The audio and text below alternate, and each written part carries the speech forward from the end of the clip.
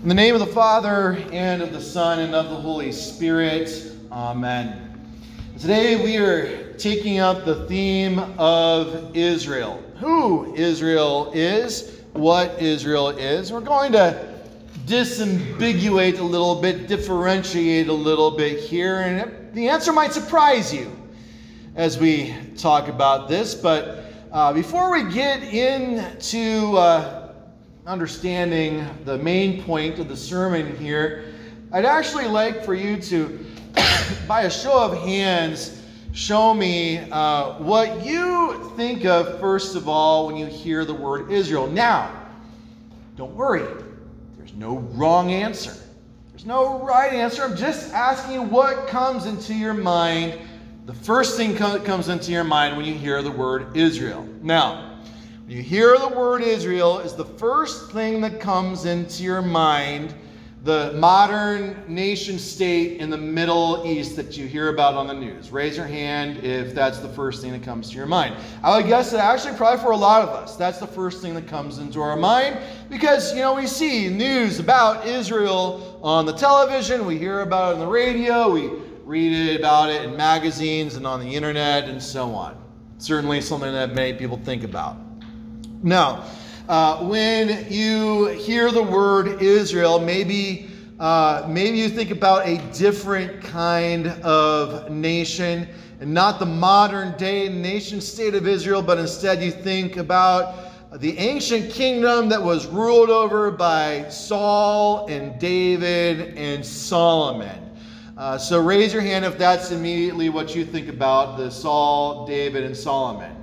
Okay, not many of you, actually none of you. That's interesting. How about this? Maybe you don't think about the United Kingdom that was ruled over by Saul and David and Solomon, but instead you think about the northern kingdom of Israel after that kingdom separated in two, and there was Israel in the north and Judah in the south. You think about that separate kingdom of Israel to the north. Is that the thing that you think about? All right, I'm impressed, Joyce. That is impressive that is the first thing that you think about, because not many people know about that part of the history of the Old Testament. All right, now let's go and let's talk about the people. So maybe instead of thinking about a nation, a modern day nation state, or instead of thinking about an ancient kingdom or other political entity, you think about a people, the 12 tribes of Israel. Raise your hand if that's what you immediately think about. So we've got a couple of the 12 tribes of people, Israel. Again, there's really no wrong answer here. Okay? Now, let me ask you, when you hear the word Israel, is the first thing that comes to your mind a person? So, a few of you. So this would be Jacob, right? The man who wrestled with God at the ford, the Jabbok ford in the Jordan River. And after he wrestled with God, he was given the name Israel, which means, well, quite literally, wrestles with God. A few of you think of Jacob, Israel. All right. Now let me ask you, when you hear the word Israel, is the first thing that comes to your mind yourself? Raise your hand if that's the first thing that comes to your mind. No hands. I'm not surprised. Okay. Not surprised at all. But I want for that to change through this sermon. Now, it's not to say that what first came into your mind is at all wrong, but I want for you to go on a journey here to understand that when you hear Israel, that this is talking about you. God's promises to Israel are promises that are made to you. And the history of God's relationship to the people of Israel is your history as well. And that because of God's faithfulness shown to his people from generation to generation to generation, that you can be confident that God will yet remain faithful to you. So let's disambiguate this a little bit. to understand a little bit more fully what this word means. And we're going to talk about some of the various senses that this word means. So, first of all, most of us, our mind immediately, as we saw through the show of hands, and again, not a wrong answer, but most of us, our minds go to the modern nation state of Israel. And certainly that's the way the term gets to be used very often these days. Now, I do want to indicate that when we hear the modern nation of Israel, I want to indicate that really the scriptures have no promises with regards to this modern nation state, nor is this modern nation state a part of God's plan of salvation as laid out in the scriptures. Now, that's not to say that God isn't using this development in history towards his ends. He uses everything towards his ends. But certainly there are some Christians that make quite a bit out of the formation of the modern state of Israel and probably stretch the scriptures a great deal in the process. So I just want for that to be in your mind. Now, in terms of Israel as a political entity, we certainly see that in the Bible. There are probably actually several ways that it is described as a political entity in the Bible, but the two most common are the United Kingdom under Saul and David and Solomon, and then eventually when that kingdom split into the northern kingdom of the 10 tribes of Israel versus the southern kingdom of Judah around Jerusalem. That certainly is something that we see in the scriptures. But that understanding of Israel, or that use of the term Israel, probably is secondary or even tertiary to other senses of Israel. So those nations in the Bible, those kingdoms in the Bible, really derive their name from the people of Israel, from the descendants of Jacob, the 12 tribes of Israel. And while God hasn't necessarily laid up any promises for any modern day nation states, God has certainly made promises to the descendants of Jacob, the Israelites, according to the flesh. That is certainly a scriptural understanding of what Israel is a family of the flesh descended from Abraham, Isaac, and Jacob. And God has made promises to them. God made the promise to Abraham, Isaac, and Jacob that from them a great nation would arise, and that through that family all the nations of the world would be blessed. It's on account of that promise given to Abraham and his descendants that the Lord preserved them from generation to generation. He was faithful to them despite their frequent faithlessness. And it's on account of those promises and God's continued faithfulness to the descendants of Abraham, Isaac, and Jacob that St. Paul, under the inspiration of the Holy Spirit, seems confident that God yet will remain faithful to the descendants of Abraham according to the flesh, and has an eager expectation and hope for the conversion of his fellow Israelites according to the flesh to true faith in Christ Jesus. But even this, in a sense, is derivative of another sense of the term Israel.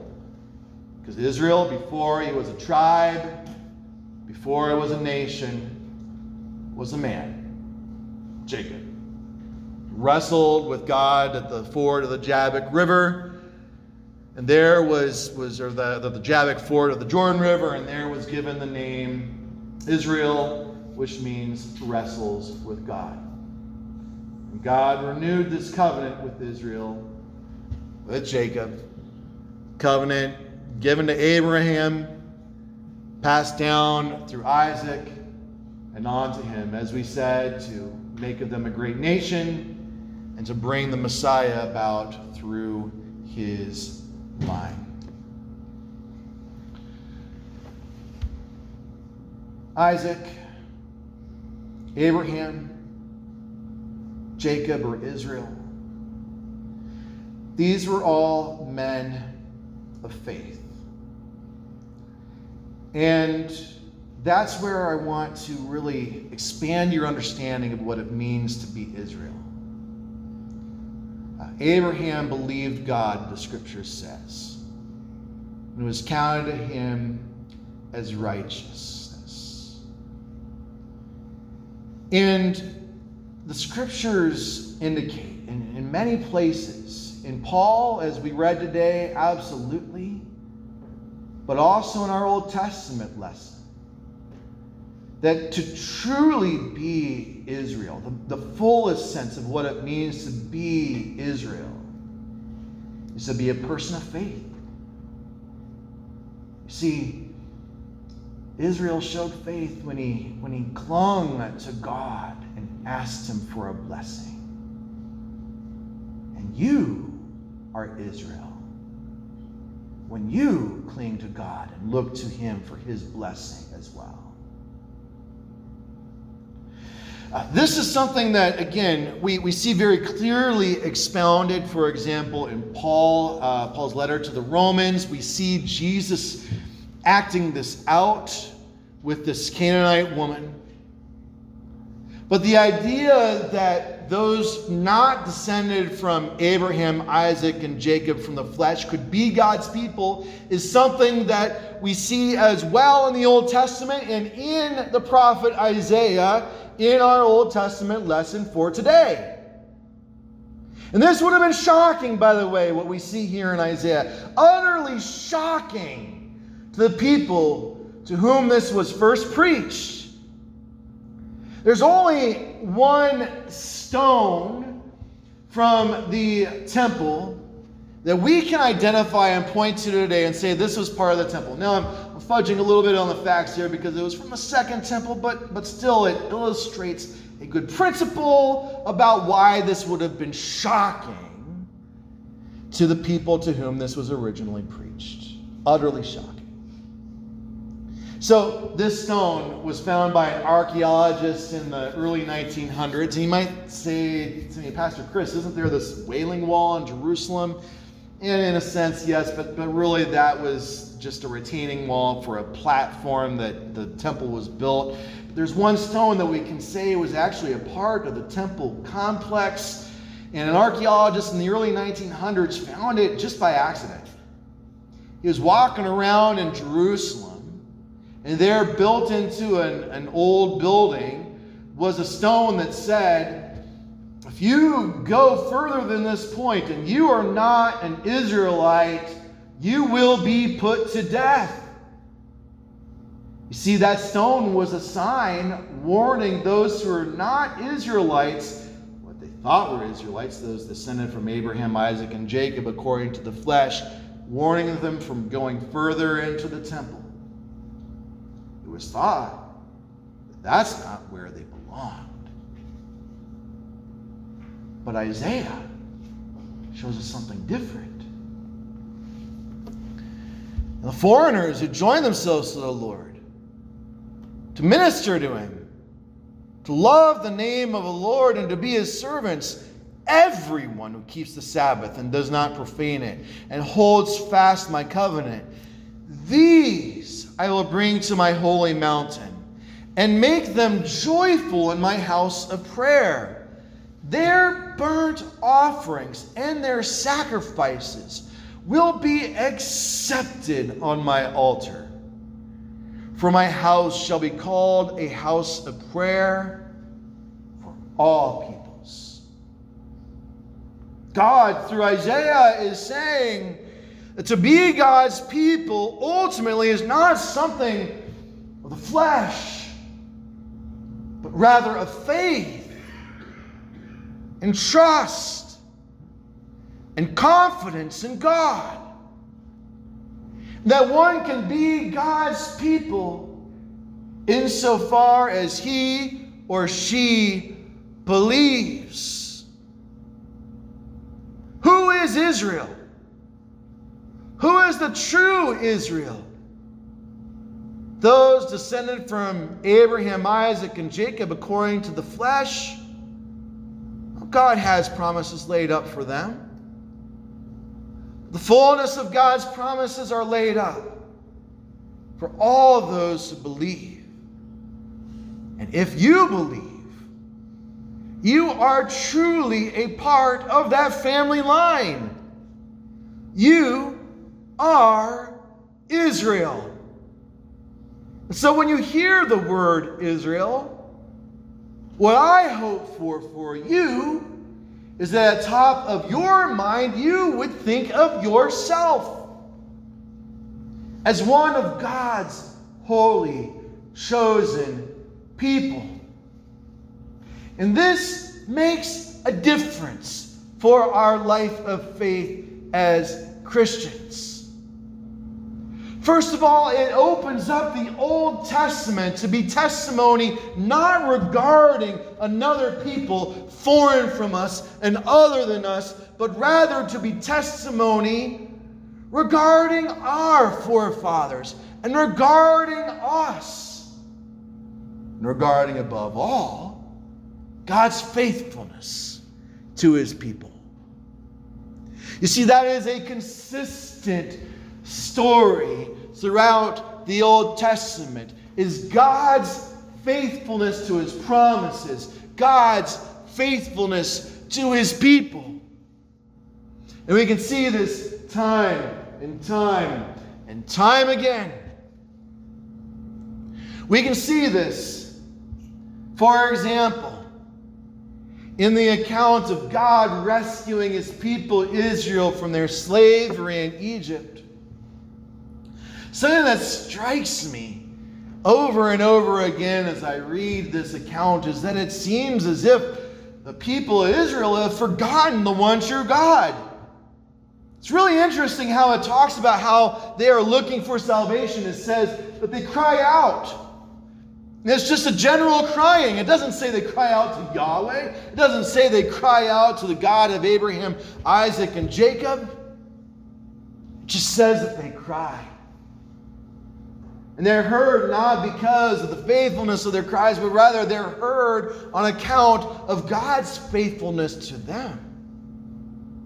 On account of the covenant that he made with Abraham, Isaac, and Jacob. Even as God's people forget him later on, God yet remains faithful to them. Our Old Testament lesson comes from the book of Isaiah. And Isaiah was written in a time of great crisis. It was a crisis of faith above all. Because the people had gone and worshipped other gods. Were guilty of idolatry. That idolatry led them into, in essence, a denial of their brotherhood as God's people and caused them to treat each other instead of as brothers and sisters, instead treating each other as enemies and as people to exploit. Their unfaithfulness to God led to unfaithfulness with each other. And yet there is one who remains faithful. God himself, who even though the people have brought upon themselves the destruction that Isaiah prophesies at the hands of the Assyrians and the hands of the Babylonians, yet on the other side of that is redemption. And God's promise that he will restore them once again. That he will remain faithful to his promise to raise up a Redeemer from their midst who will bless all the nations of the world. A promise implicit here in our gospel lesson, or rather our Old Testament lesson today. And so when you read the Old Testament, you can see consistently that God has been faithful to his people, that God keeps his promises to his people, and therefore you can be confident that God will keep his promises to you. God has promised to forgive you your sins when you repent. The blood of Jesus. Therefore, when you repent of your sins, you can be confident that no more guilt remains, no more shame, but that before the Father, you stand blameless, utterly free and forgiven from your sins. You can be confident that in that freedom, that you will be delivered from what continues to oppress you in this world. One of the most wonderful things about understanding the story of the people of God in the Old Testament is our story is that we can see analogies to our life now too as well. You see, the people of God were sore oppressed in their Egyptian slavery, and yet God redeemed them and rescued them by taking them through the Red Sea and delivering them on the other side to the promised land. So God does this for you as well. You have been rescued by a flood, not the flood of the Red Sea, but instead the flood of holy baptism. By this you have been freed from what oppresses you. You have been freed from your sins. You have been freed from death. You have been freed from the devil. And therefore you can be confident that even as he delivered his ancient people to the promised land, that he will deliver you as he has promised into the great and ultimate promised land, the new heavens and the new earth that will come when Jesus returns in power and in might and in glory.